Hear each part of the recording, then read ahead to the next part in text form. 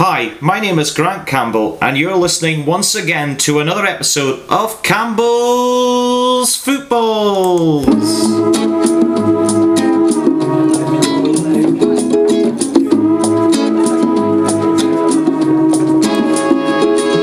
Yes, a warm welcome to Campbell's Footballs, the only podcast where bad predictions are cancelled out by good crack.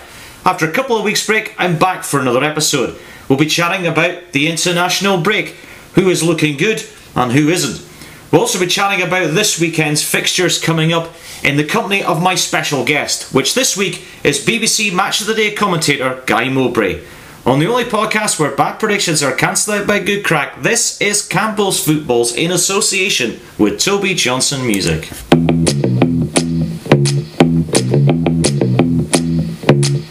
I've fallen out with the world again. I'm sick and tired of the conversation. Stuck in a rut and I can't pretend I'm happy to wait while nothing's changing. Someday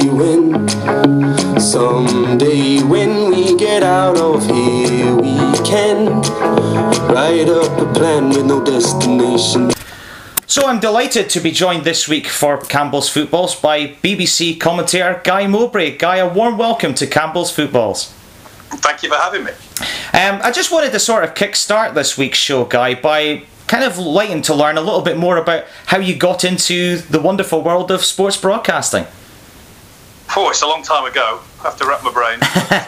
It is a long and convoluted tale that I'll try and shorten, but the top and bottom of it is I wanted to play, was never good enough, and my dad one day just said, look, you can get paid for watching it, you know. Mm-hmm. And he knew what he was talking about. He was a PE teacher, he was a qualified coach, and so I basically put all my energies into trying to do that. So I didn't have conventional training as such. I came into it more from a football background than a journalist background. Mm-hmm. All my sort of training and knowledge has come on the job, if you like. Yeah.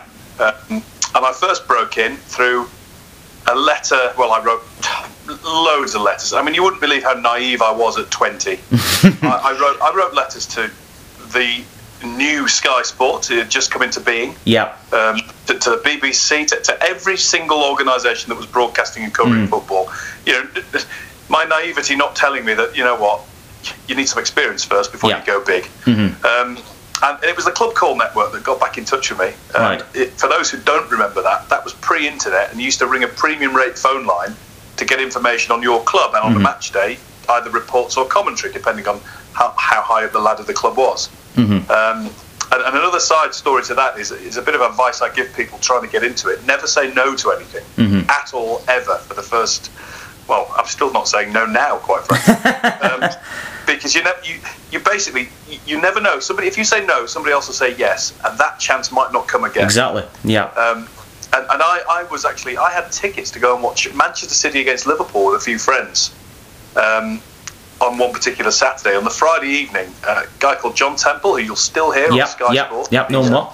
He's on it every Saturday, reporting for Soccer Saturday, and he was the coordinator of a club call in our region. Mm-hmm. And he rung up and asked me what I was doing the next day. Would I like to shadow him at York City against Brentford? Mm-hmm. And I said, oh, I'm really sorry, I can't. And this is months after I wrote the letter. Or my brain might be playing tricks. It felt like months after I'd written the letter. It might have been weeks. Yeah. And that was it. I said, I can't. I'm terribly sorry. I'm going to Main Road with some friends. Mm-hmm. Well, I put the phone down. My dad said, who was that? Now, this was before the days of who you knew was on the line, and 1471 for calling, finding out which number had just rung you. So I said, I didn't get his number, and I had to rifle through the phone book to find his number. Yeah. Because he told me off a strip, did my dad? He would say, you'll never get a chance. Call him back and say you're going to York Brentford. Yeah. And I did manage to find his number. I did manage to ring him back, and thankfully he said, well, come along, that's great. And the following week I was doing a game on my own.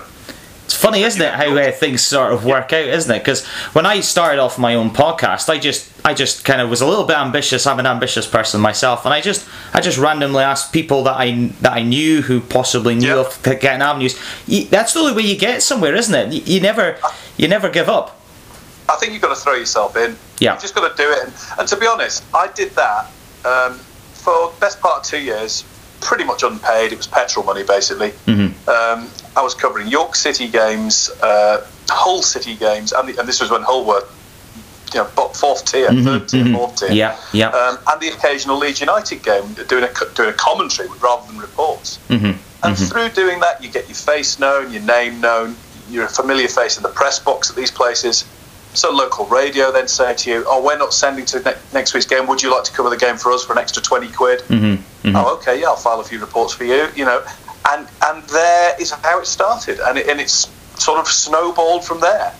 And that's it. And I know people who I've given this advice to, and they sort of 5 years down the line they're still doing it, and they get a bit fed up. But I would say to people, be quite happy to do it for a hobby, along with, in quote marks, a normal job. And I honestly think if I hadn't done what I'd done and been very fortunate to get where I am, I'd probably still be doing it on a Saturday as a hobby.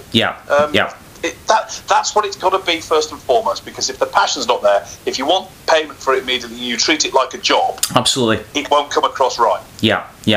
Were there any sort of inspirational figures that you sort of used as kind of soundboards, if you like, going forward in your career to date? I don't know about that, because my heroes have always been players. I've always been such a big football fan, so my icons, the posters on my wall, were the players like anybody else. So I've never really, I don't think I had dreams of being a commentator as such. Maybe I did subconsciously. So I didn't sort of look for icons as such, although of course you remember the voices you grew up with, the John Motsons, Barry Davies, Brian Moore, and the late great Peter Jones on radio. Absolutely, they're the ones that I sort of hear in my head still. If I'm sort of doing my own commentary, I hear it back in their voices. Because they're the voices of commentary to me. And I understand why a lot of the older generation don't like some of us young pups. Because it's not the same. It will never be the same. Everything is better when you're growing up, and that's when you're easily influenced and you absorb stuff. And I'm exactly the same as them. They're the voices that I sort of revere, if you like. So none of the big names as such, but lots of people who helped me along the way.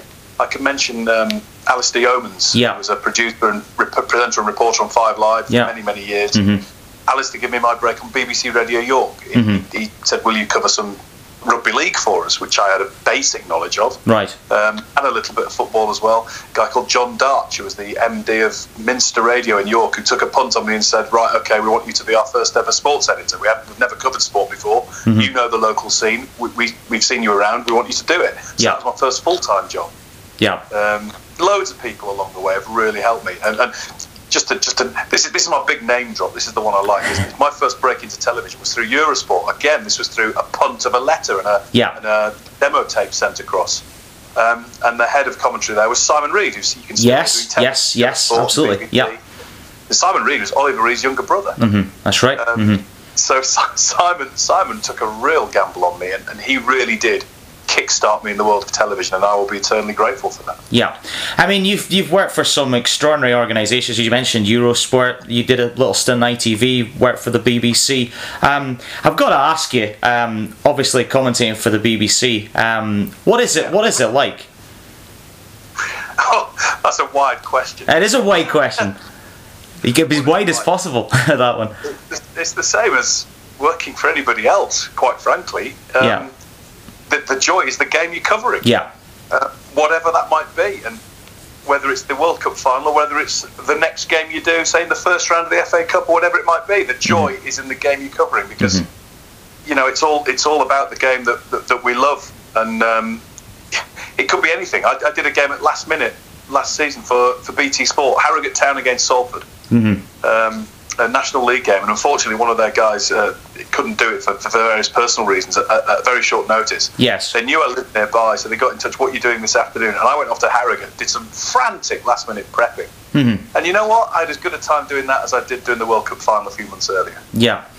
So what is it like is, in many respects, it's the same as any other job. You just get on with it. I suppose, But maybe once a year, it's good to actually sit back, pinch yourself, and just go, "Okay, I'm doing this." This is, and obviously to be the lead commentator on BBC television as regards football is an unbelievable honour, and one that I take very, very seriously. So you don't think about it day to day, because I think you'd go insane. But no, that's kind of the question I was kind of wanting to be answered, because obviously we've talked about some of the big hitters in the past, like John Motson and Barry Davis and that, and I feel now from my point of view as a kind of fan watching football, you've taken over that mantle, so to speak. Well, funnily enough, it was just before the World Cup semi-final last year, England against Croatia. Yeah. Mm-hmm. And Chappers, Mark Chapman, I was doing a bit for 5 Live, as we often do with these games, just as a preview piece before kick-off. They were sitting just behind us. And he suddenly came up with this question. I'm about to commentate on the World Cup semi-final, and he just went, what will you do if England win and gets to the final? Only one man has commentated on England in a World Cup final before. Mm-hmm. That's quite a responsibility. Yeah. And I just looked at him, and I think I went ashen. And I just said, well, thanks a lot, Chappers. I genuinely had not thought about that, and you've just made me. Because honestly, I think I was all over the place for a while. Yeah. And I just tried to put it out of my head, because it's not about us. Mm-hmm. We are merely the messengers. Yeah. It is not about us. It's about what they're doing on the field. Yeah. That is it. Yeah. There's 2 last questions I sort of want to ask you. The first one is, we've had a bit of experience, obviously, on radio and on television. Do you have a preference, or are they good in different ways? No. I mean, television is almost exclusively my bread and butter at the moment. And has been for quite a few years. I still enjoy dipping into radio. I still enjoy doing all sorts of things for radio. I would say, personally speaking, and many people might disagree with this, I think television is slightly more, I was going to say nuanced. I'm not even sure if that's the right word. Mm-hmm. You've got to add. Mm-hmm. Where you can, and you won't do it all the time. I can hear people screaming now saying, well, you don't. You can't do it all the time. You've got to add to what people are seeing. Yeah. You've got to be a guide. You've got to be a guide, and as unobtrusive as you could possibly be, but where you can add with some little bits of information that might add to people's enjoyment and understanding of what they're watching, then add it. Don't fill it full of stuff, but add it. Whereas on radio, it's more descriptive. You are providing a service. Yeah. You are describing the game to people who cannot see it. Yeah. So you've got to be more descriptive. As a result, less sort of statty, less facty. Yes. Which a lot of people cry out for anyway, and I'm one of them, by the way. Yeah, I am as well, obviously. The clue's in the name. I sometimes curse myself, and I think, why have you just thrown that in? It's not important, it's not relevant. Yeah. But so you're a little bit like that, and it's a bit more free and easy. You can have a bit more fun, I think, on radio. Mm-hmm. Yeah. I think you can let it go a little bit more. So maybe deep down, and I think most people would say, maybe I prefer's a bit strong, because I do enjoy and love what I do on television. But I just think it's a little bit more free and easy on radio. Yeah, because I listen to 5 Live quite a lot for the Champions League matches and that. And Ian Dennis and Alistair Bruce-Ball and that are really come across so well on listening to it. John Murray as well. Really good, high quality coverage of some big games. All brilliant. All absolutely outstanding. Yeah, they really are. We are very blessed in this country, with the services that we get, not just from 5 Live, but from TalkSport, from BBC Television, from ITV, from Sky Sports, from BT Sport, to the upcoming Amazon Prime. Maybe it's too much choice, I don't know, but we are blessed. I know people slag them off because it's a very easy thing to do, to sit at home and go, I don't like that, and you can just tap on a keyboard and let everybody know that you don't like it, or it gets on your whatever, or she gets on your nerves, and that's fine, because you can't be everybody's cup of tea. But you know what? If you've got to national level and you are commentating to huge audiences, you've done something pretty right for a long period of time. Absolutely. And you know what you're doing. And incidentally, just to sidetrack a little bit, the same goes for referees as well. Yeah. And I wish when I hear people say that referee, he's rubbish, by definition, he's covering a Premier League game. He's not rubbish. There's been a lot of hard work to get to where he is. Yeah. And he's not biased either. No, I think it's an interesting point, because I know I've done a little bit of football refereeing at local level, and it's hard going. You have to be mentally strong, but you also have to be very focused and very clear in your own mind about how you interpret things, and you have to be strong mentally. Oh, of course you do. And these guys start when they're 14, 15. Yeah. Even younger than that. And they train and do thousands of games to get to where they are. By definition, they aren't rubbish and they aren't biased, because they'd be found out well before they get to that level. Yeah, absolutely. And the same, in a way, goes for commentary. Yeah. And I not an argument, but people come up to me all the time. And I was in a local pub the other day, and I was just having a drink with my wife, and a chap came up and he said he's a Sheffield United fan, and Why do you lot think you know about my club? We're not going down. And I just looked up and I thought, this is the third person this week who's this similar, all different clubs, by the way. It's quite extraordinary, though. Club. We all think they hate their club. And I just said, well, you might go down. And he said, we won't. And I said, well done for being a clairvoyant. You might. Yeah. But this is it. We don't know, do you? So. And I just said, look, nobody is against your team. Nobody's for your team. Everybody just does a job and observes what they observe, and they have an opinion. Yeah, exactly. Because it might differ to your opinion. It doesn't mean you're hated. Yeah, And I can't believe that grown adults can't see past that. Yeah. I think I can't understand it. It's this siege mentality gone crazy. I think social media has had a massive part in that, in a wrong way. Of course it has. Absolutely, of course it has. It's it's out there. You can get your views out there and recognised. So of course it does. Yeah. And my last question in this first segment is: do you have any rituals when you're preparing for match days? No, apart from the preparation, the work, which rarely changes. It slightly changes depending on the competition, but be it international or European or domestic. But generally, it's the same routine, same prep. Far too much prep than what's required because you don't know what's going to happen, and you literally have to be prepared for every single thing. You've got to know everything about you've got to know most things about every player that might be involved and everything to do with the two clubs playing, and keep up to date with that. So as soon as you know you're doing a game, so for example, I'll be getting my December schedule. Well, I've got half of it now, and I'm on it already. I'm already starting to look. It's already logged on my computer. The framework for the game is there, and I'll just fill in the gaps over the next few weeks leading up to the game. So it's I always liken it to painting the Forth Bridge. It doesn't actually end. That's true. it's constant because you're always going ahead, and you've got to keep up to date with everything else that's happening as well. Yeah. So somebody said to me, "What do you do in the close season?" And I sort of bite my tongue a little bit and say, close season is a concept that we don't really have. Yeah, because you're constantly at it and developing and evolving. I'll tell you what I'm doing in the close season. I'm preparing for the next season. And if you're not doing that, you're at World Cups and European Championships. Well, that's what I mean. Close season these days consists of about a fortnight. Yeah. Which actually ties in really nicely to this next segment of my show, which I'd like to discuss with you about your journey, Guy, following England at World Cups and European Championships. Is there any kind of highlights you can sort of throw your hat on and say, oh, I'm glad I was there? Specific games or specific moments? Last summer in Russia was fantastic. The way it built, and we knew it was building back home as well. I really was. I did feel really privileged to be covering England in that. And I think beating Colombia on penalties. Yes. One of the reasons for that is, we all tour about together for a long time, so you get used to people's company, and you get privileged to know people who are your heroes as friends and colleagues. And Chris Waddle was covering the game for radio just behind me. Yeah. And I turned around at full time, and Chris was in tears. Tremendous player as well on his day, of course. And you know what? He sent me off as well, and I started. Yeah.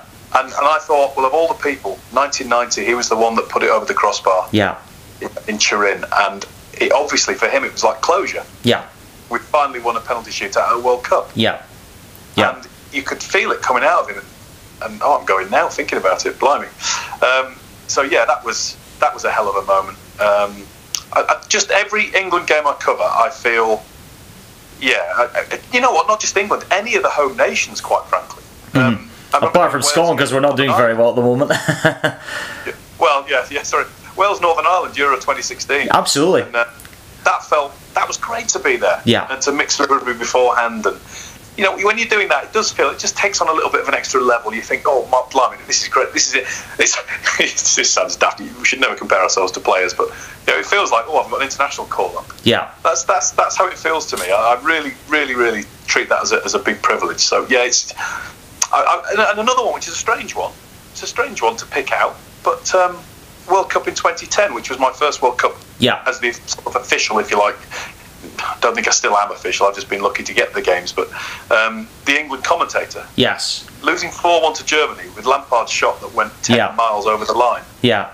Well, I was going to actually ask you about that in one of my questions later on, but I might bring it on now. I feel privileged to have been there and done that. Yeah. I remember my words. I don't have that many memorable words, but I remember what I said then, because it was just pure, and it always is. It's just pure what you're feeling. It's so far over the line. Yeah, I always ask people where they were when that moment happened, and I remember going back. I play lawn bowls as a sport in my spare time, and I was playing a tournament. I think it was at Fraserburgh, and I got back in the car and I looked at my phone and it was 4-1 Germany. I was like, I thought England might have pushed Germany close. I didn't think there'd be a lot in the game, but when I saw the highlights, I was like, blimey. I just couldn't believe it. I mean, and that is the definitive moment that has led to where we are with, first of all, goal line technology, and then VAR. It all comes from that, really.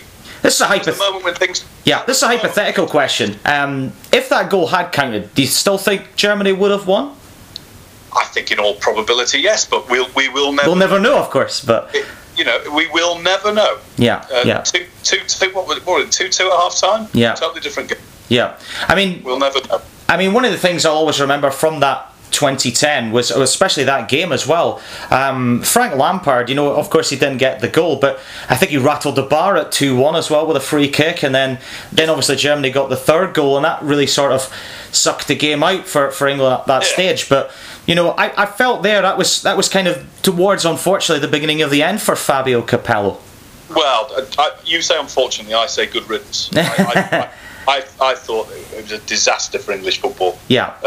The fact that he didn't speak English, I always think during that game as well, even at 2-1 with the Lampard thing happening just before half time, I think there's somebody like, I had Harry Redknapp sitting near me as like an extra commentator for that game, and an additional. We brought in somebody else as a third voice every now and again. That was the first tournament we'd done it, actually. Yeah. So there's myself and Mark Lawrence, and Harry was with us, and Harry's reaction to it. Yeah. I know it was his nephew that got robbed of a key goal, but Harry's reaction to it was pure passion. Yeah. And I remember saying at half time, I wish he was in there doing the team talk now. Yeah. Because that energy and anger would have been used to fuel the team. And I thought by the time this had been translated from Italian, and it's lost, it's gone. And Harry, of course, an absolute legend of football as well. I really love Harry Redknapp. He's absolutely fantastic. Well, another memory of England that makes a damn fine jam roly-poly. Yeah, absolutely. I'll need to try that. One other great memory I have of England, and sadly another penalty shout lost this one, but that penalty from Pirlo, the Panenka. Oh wow! How do you have the guts? How do you have the balls to do that? I know. In games of that magnitude. Again, absolutely magnificent. Again, I remember watching that game in the living room of my house where I'm actually sitting just now, with my folks watching the game, and I couldn't believe what I was watching, because in a penalty shootout at that stage of a game.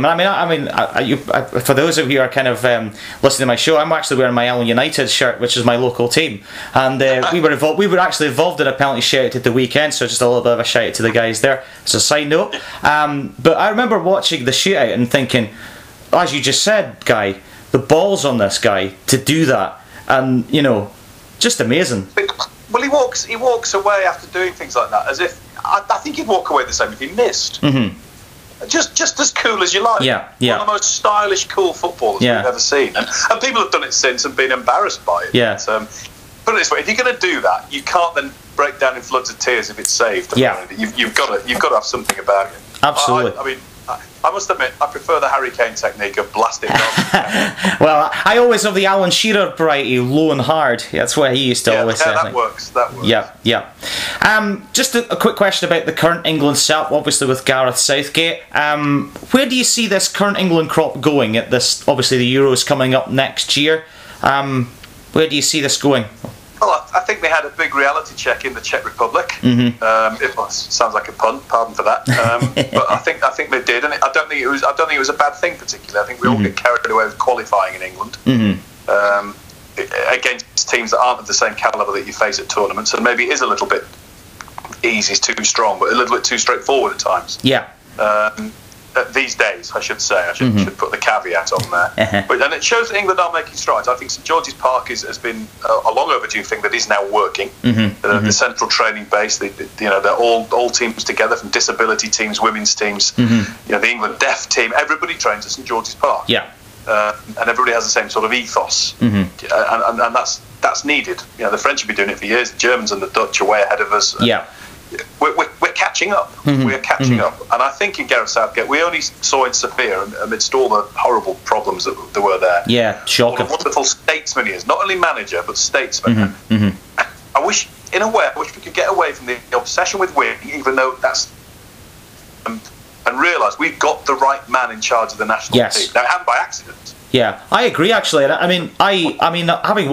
actually, you know, as a Scotsman, I watch. I mean, obviously, I want Scotland to do well, but when I watch England games, I mean, some of the players they have in the team now, obviously Kane, we've talked about Sterling, Rashford, you know, players like that. They're playing at the top of their game at the moment, and you know that's just fantastic to see. No, it is. It is, and I've always been an advocate of the idea that at that level, it's not so much coaching that's needed, because these guys, they just need a prompt. They're that good. They don't need telling what to do or where to stand or where to go. Yeah, they need that man management. Yes, and just the fine tuning, and his man management is, as far as I can work out, absolutely superb. He handles every individual differently as to how they need to be handled. Yes.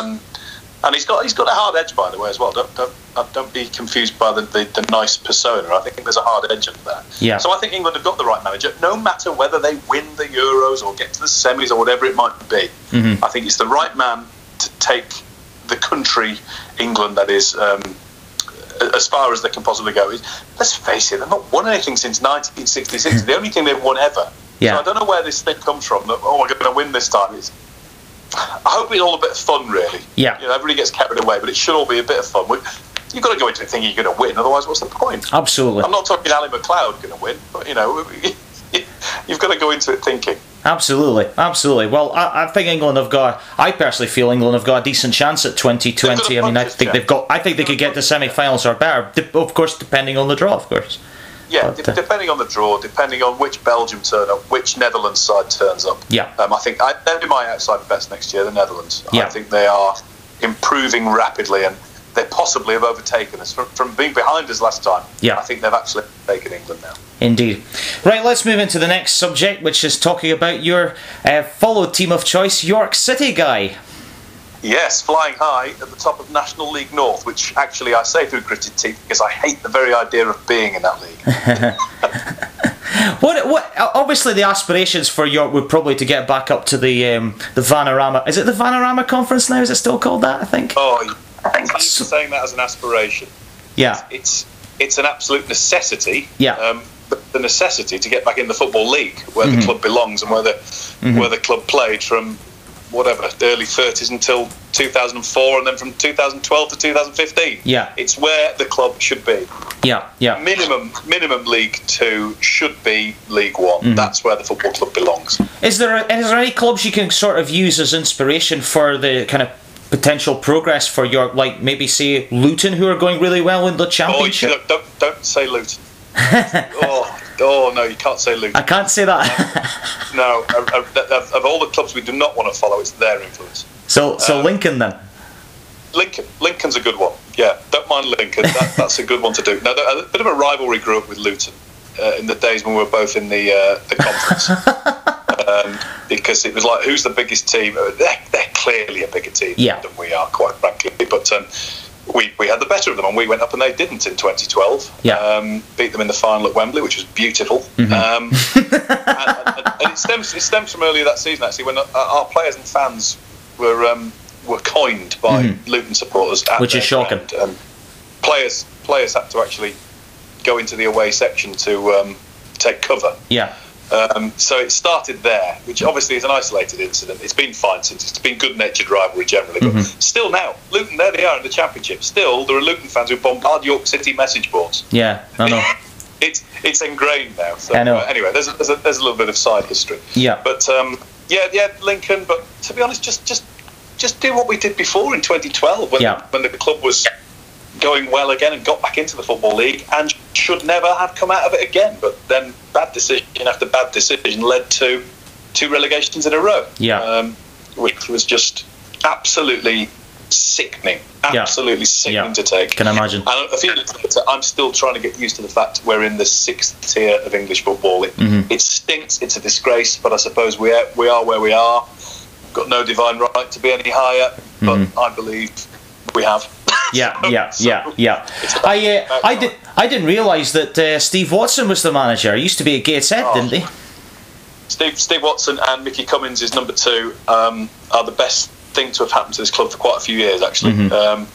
The best decision that's been made by those running the club for quite a few years. They've pulled a blinder with that one. You can't fault our owner, Mr. McGill, who you can't fault his backing in terms of financial, but you can fault many of his decisions over the last few years. But he's, fair play to him.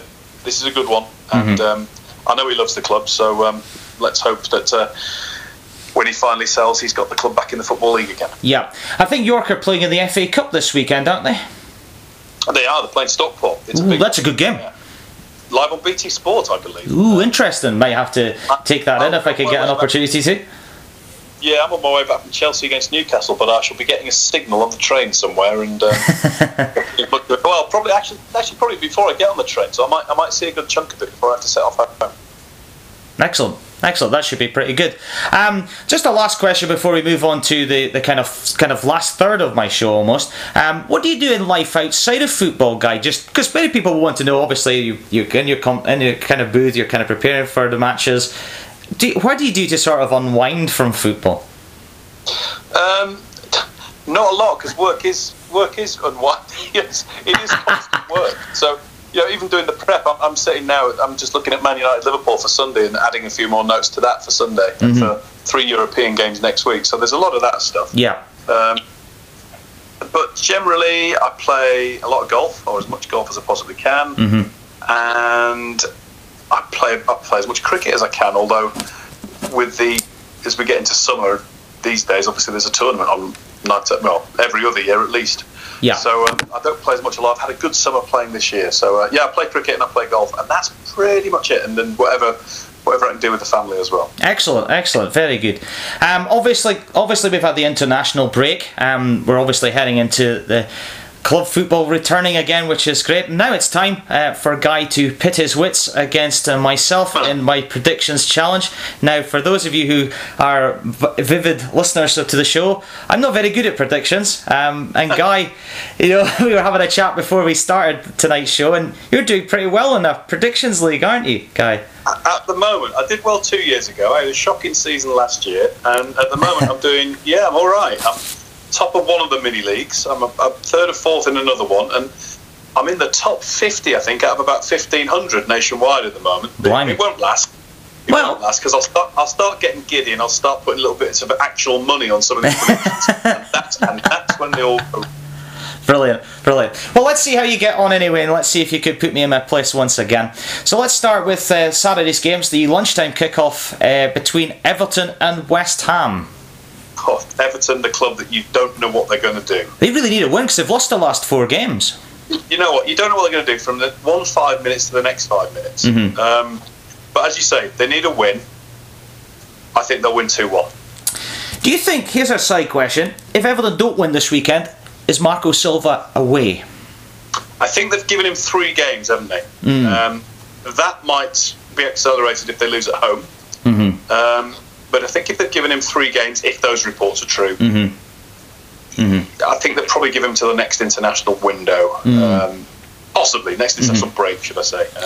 Possibly, but I don't know. But I must admit, I quite like him as a manager. I think he always set well wherever he goes. And I like watching Everton when they're on song. It's just, I don't know what it is about. I just don't know what they're going to do. Yeah, I don't think they've got the right balance in some of their games. I don't know, but it's just not working out. West Ham, on the other hand, they've had a pretty decent start to the season.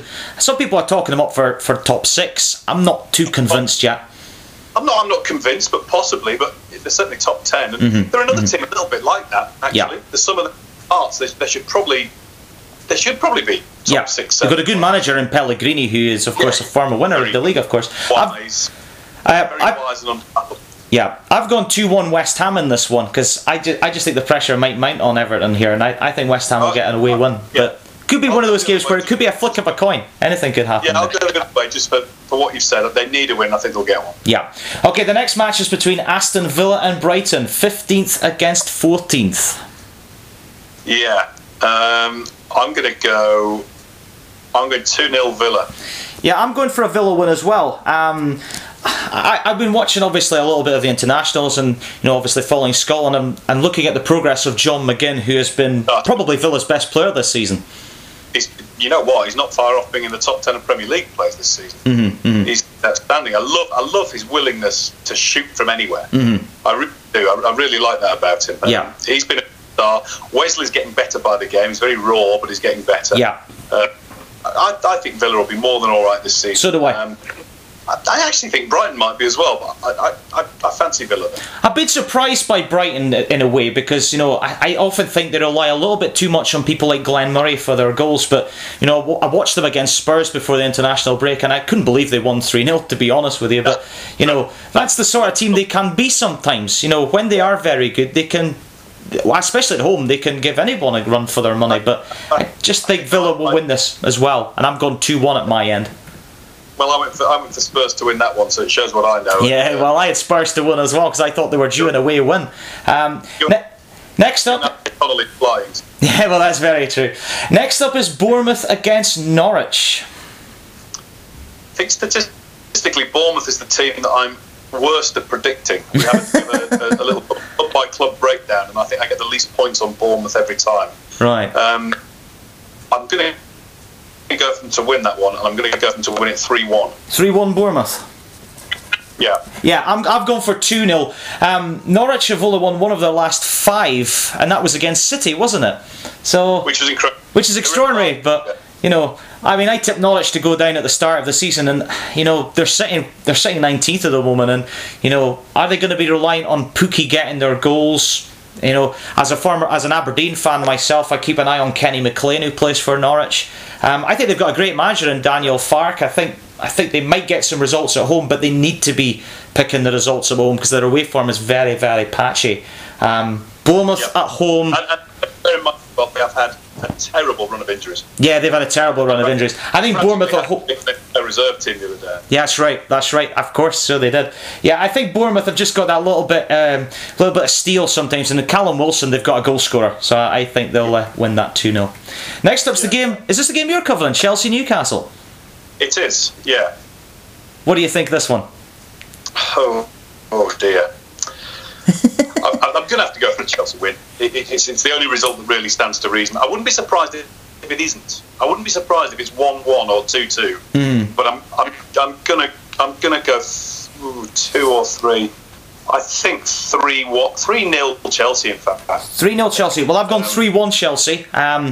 I thought Newcastle. Yeah. I did watch their game against Manchester United before the break. For my sins, I'm a Man United fan as well as an Aberdeen fan, and United are all over the place. And we'll come to that in a second. But Chelsea have turned a corner a wee bit in recent weeks. And I think Lampard's starting to get stuck into the job. Well, you know what? You say turn a corner. I don't think the corner was there to turn. I was thinking after the United game where United beat them 4-0 first season, but that was Lampard's first Premier League. That's true. That's game. True. They hit a United that was before the problems set in, and there was a lot of young kids coming into the team. I forecast at the start of the season. I thought Chelsea would be top 4. I'm quite happy to say that City, Liverpool, Chelsea, and one other. Well, I'll tell you what, they're certainly playing their way definitely into that mix. That's for sure.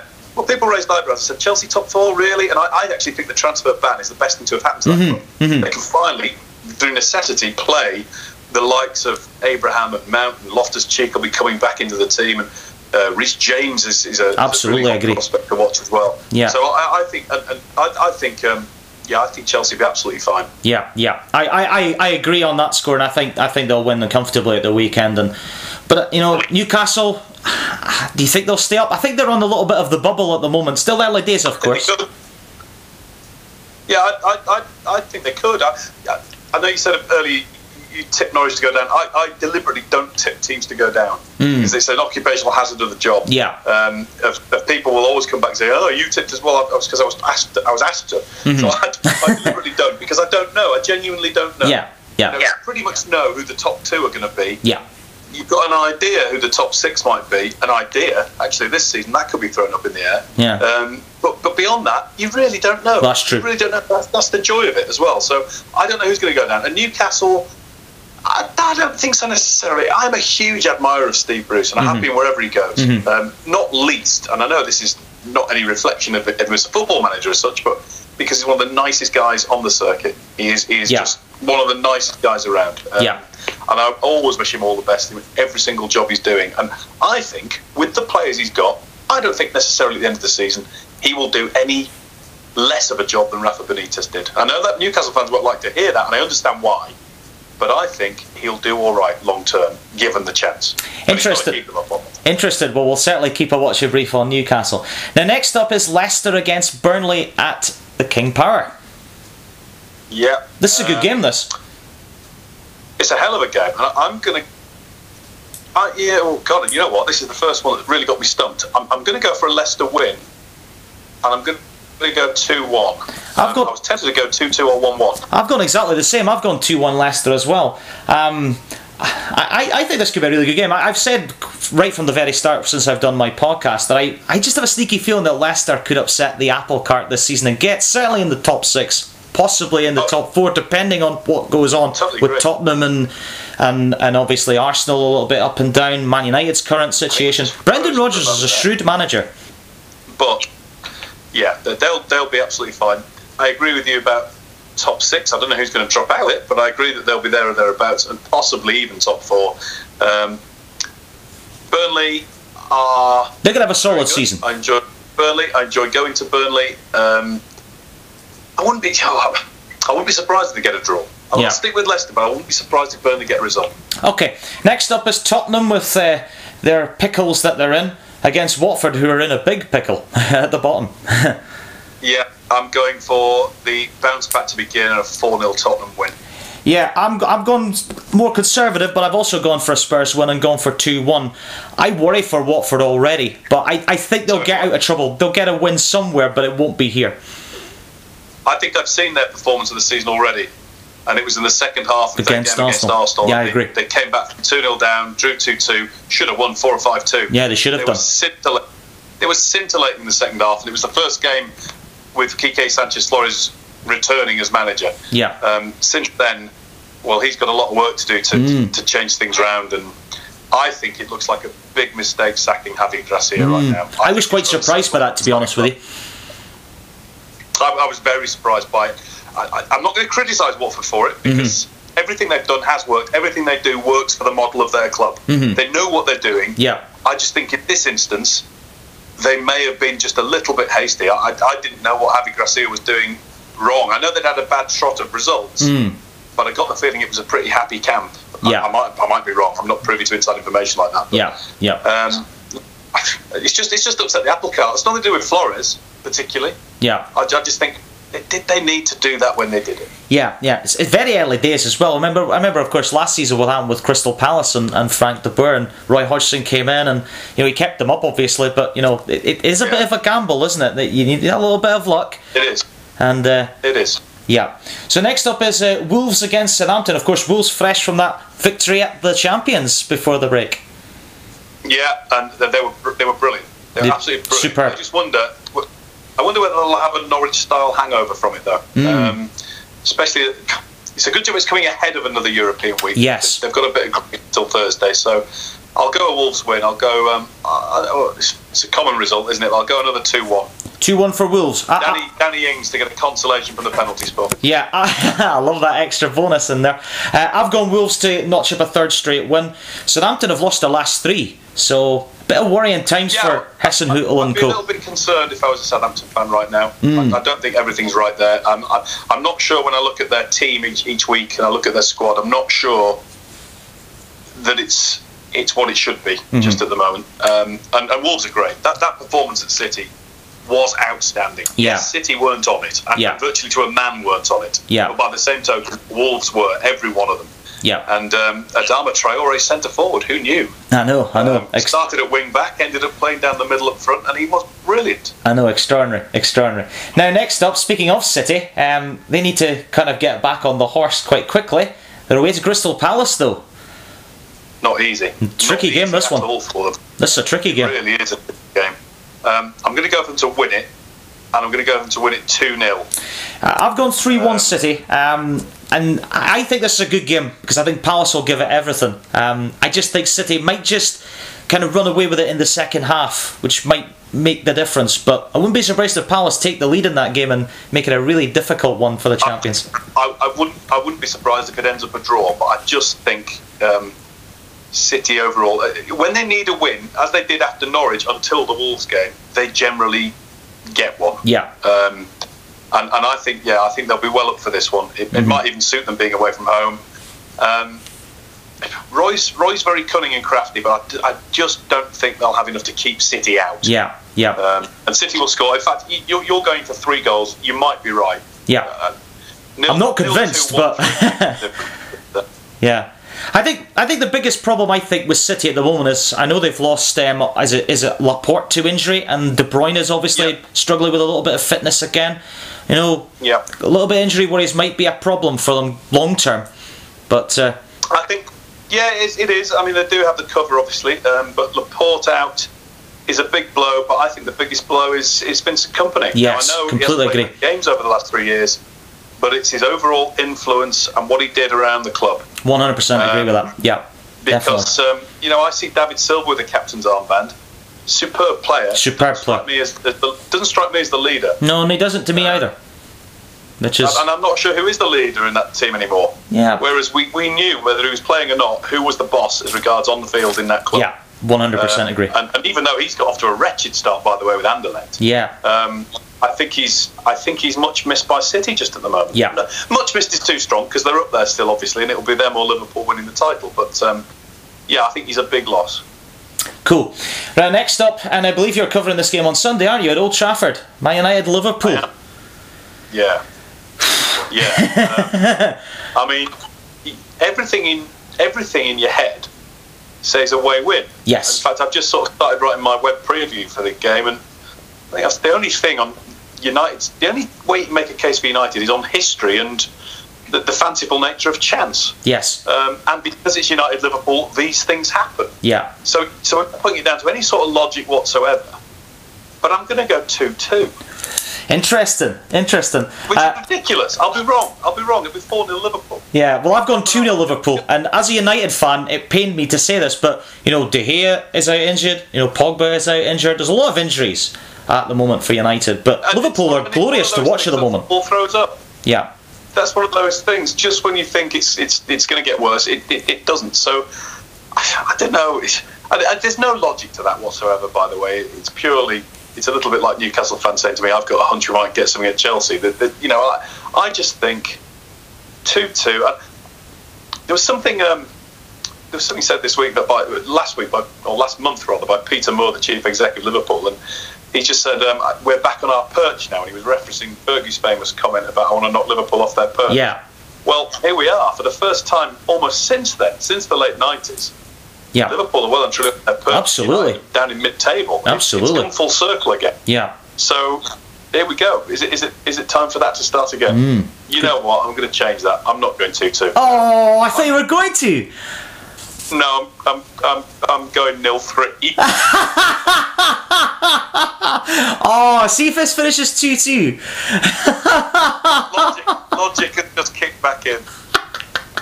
I don't believe that. I've actually literally scored out and put 0-3 in here. Oh, I was looking forward to you actually getting that one right and me looking like an absolute numpty. We don't know. This is the joy of it, isn't it? We don't know. Yeah. Well, shall wait and see anyway. But here's our last thought on this. If United did get a win, is it the spark it needs for their season, Man United? If they get a result, could it spark their season? I think it sparked the fans into a good week, but I'm not sure it's going to spark the whole season. I think there's quite a lot of surgery needed. No, I completely agree. Yeah. So I'm not sure even beating Liverpool would get things going long term. I don't think it would be a Mark Robins Nottingham Forest moment for Solskjaer. Put it that way. No. I don't quite think it would work like that. And there are already really strong rumours that Signor Allegri is pretty close. Wow. Talks have been had apparently. I don't know that for a fact, but I've just read it in the newspaper today that he's in principle agreed if anything happens. Well, when these things happen, they tend to roll quite quickly. Yeah, so, all he needs a win, that's for sure. He does. I feel for Solskjaer. I mean, when he came in, he did a great job, and then they were kind of humming and hawing about whether to give him the job, and then they gave him the job, and then it kind of unravelled a little bit, and now here we are, and people are questioning him. I personally never saw the rush, even when they were. Neither did I. I never saw the rush. Neither did I. I didn't think he was going to go anywhere. He's a Manchester United man. I don't think he was going to suddenly give them an ultimatum of, look, I'm going to go back to Mulder unless you offer me the job now. Exactly. So I didn't quite get the urgent need. I think they probably would have done in time anyway. Yeah. But I didn't quite get it. But anyway, he did okay to start with, but since then it's all gone down. I don't think it's him. I think it's the structure of the club at the top. I agree. I think it's 3, 4 maybe players that they need to get out of there. That's just... who's running the place? I don't know. I don't know who's running the place. I know one thing. It's a little bit like when Liverpool started. When Dalglish left first time, and then Joe Fagan and all that. And when they lost their boot room structure, and Liverpool started to go down a little bit, it took them a long time to turn the ship around again. Yeah, definitely. And I think after all these years, you had Shankly and Paisley for all those years, you had Fergie for all those years. It happened when Sir Matt Busby left, let's be honest, in the mid-70s, early to mid-70s. Yeah. There was a period where United even went down to Division 2. Yeah. So I think after all these years, when there's a dynasty, it takes a long time to turn the ship around unless you get it right instantly. Yeah. And it didn't happen. I personally think, where would they have been if they'd just stuck with David Moyes? I wonder. Penny for your thoughts. Penny for everybody's thoughts listening to the podcast. On Monday night, Sheffield United Arsenal. This is a big game for Arsenal away from home. I think it'd be quite tasty. I think it'd be a good game, this. I think I might book myself in at the local pub on Monday night. Although actually no, because that guy will be in and he'll bug me again.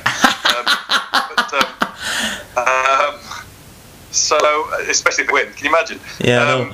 But I'll go 1-2. Well, I had 1-2, and I've changed my mind. I'm going to go for a draw because I think Sheffield United will nick a draw. I think they're quite good to watch. Doing a great job there, Chris Wilder. Actually, you know what? I was going to go 1-1, and I'm going to join you. Forget 1-2. I'm going with you. I'm going 1-1. And you just reminded me. I was at Bramall Lane for the Liverpool game, and 1-1. Did you say? I went 2-2. I'm going to go 1-1. Okay. I was at Bramall Lane for the Liverpool game, and they certainly didn't deserve to lose, and you could argue they deserved to win. They ran Liverpool very, very close indeed. Yeah, it was only a goalkeeping mistake that cost them the game, of course. It was. They're a good team. They are a good watch. You're absolutely right. Yeah. I want them to stay up because I think they'll prove a lot of teams wrong. A little bit like what Huddersfield did when they came up. Yeah, I think they're better than Huddersfield. So do I. At any stage, actually. I think they've got more nous, more savvy about them. I want them to stay up because I can get home for tea from Sheffield. Yeah, absolutely. Now, quite a lot of my followers on my podcast, Guy, are Scottish football fans. Now, this is maybe slightly out of your comfort zone, but I'm not very good at this, so let's have a bit of a laugh at this, shall we? The champions, Celtic, are at home to Ross County on Saturday. Yeah. Well, I'm going to go 3-0. Yeah, as have I. Celtic are struggling at the moment, and haven't won the last two and were beaten before the break by Livingston. But yeah, they'll still win this one though. Surely. So do I. Next up is Hamilton and Hibs. Hibernian really struggling at the moment. Haven't won in the last 8 games. They are. 7 games, sorry, beg your pardon. I'll take a draw. I'll go 1-1. Crikey, I've got 1-1 as well. So there we go. Here we go. Next up is 2, I think, of the leanest defences in the league, Kilmarnock and Livingston. I think this will be a tight game here. Yeah, we could go goalless, couldn't we, for that one? Yeah, I'm going. Are you going 0-0? This is what there's nothing between them, is there, at all in the league? No, they're both on 11 points. Right. Okay.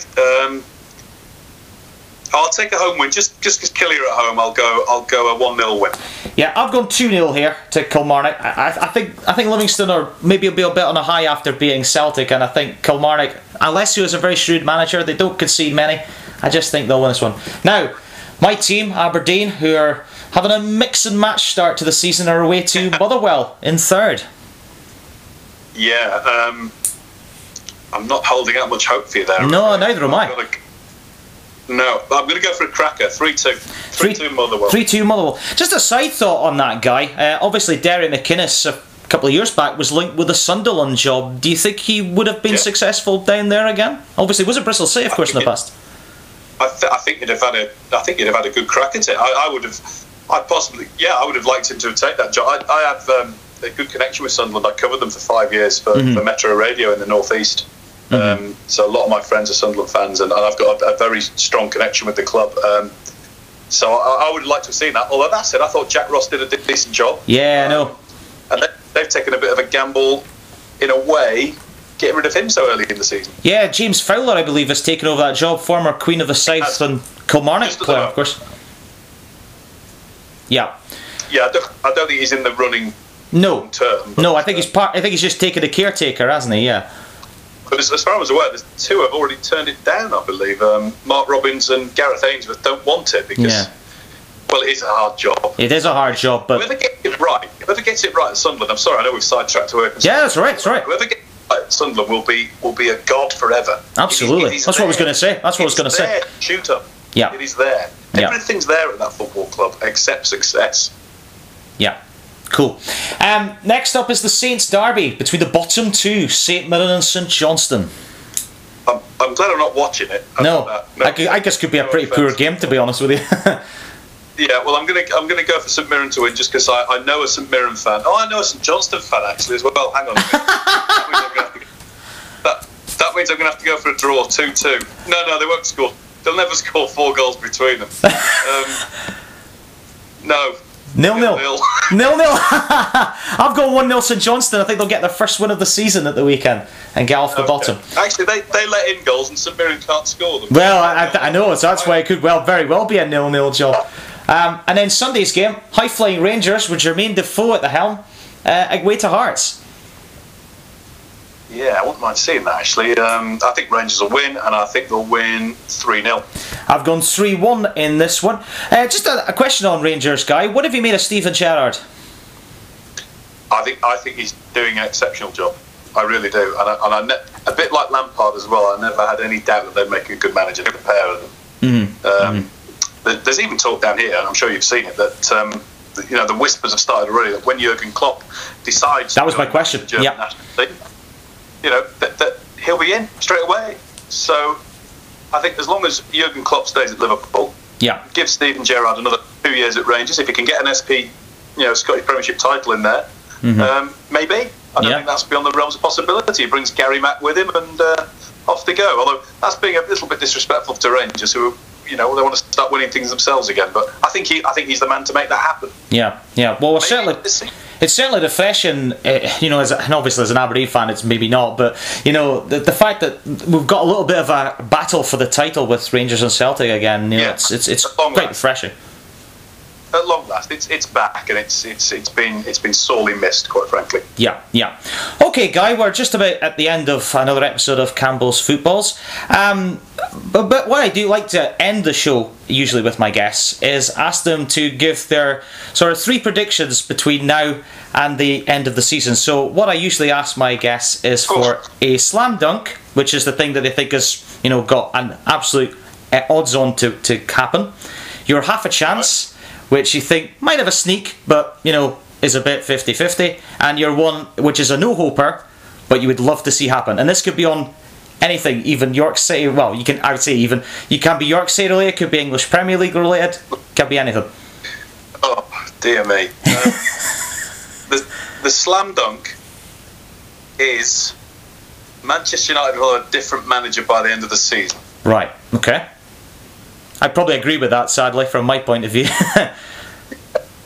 The 50-50. Oh, goodness me.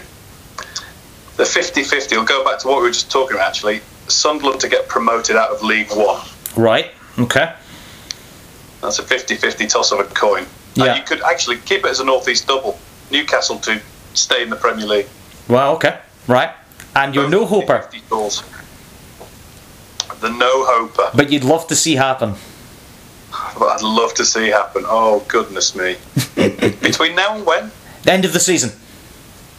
All right, can I extend it a bit? England win Euro 2016. Hang That is a no-hoper. It's happened already. Are you calling that one England to win 2020? No, it's what I'd love to see. Oh, well, that's what I was meaning. I still think they've got a shout. They've got a shout. Absolutely got a shout. As I said earlier, I worry about the Dutch, the Belgians, the Germans, the Italians, the French, everybody. Yeah. Well, we'll certainly keep a watcher brief, that's for sure. Well, thank you very much, Guy, for being on my show this week. This has been Campbell's Footballs, the only podcast where bad predictions are cancelled out by good crack. I hope this week's show is just what the doctor ordered. You can follow the show on Facebook. You can type in Campbell's Footballs and find it there.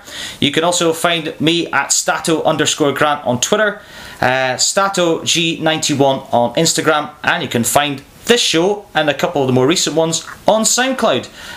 Guy, it's been a real pleasure coming on my show. I really appreciate it. Not a problem. Really good fun. No worries. And until next time, it's bye from me and bye from Guy. See you later. Cheers.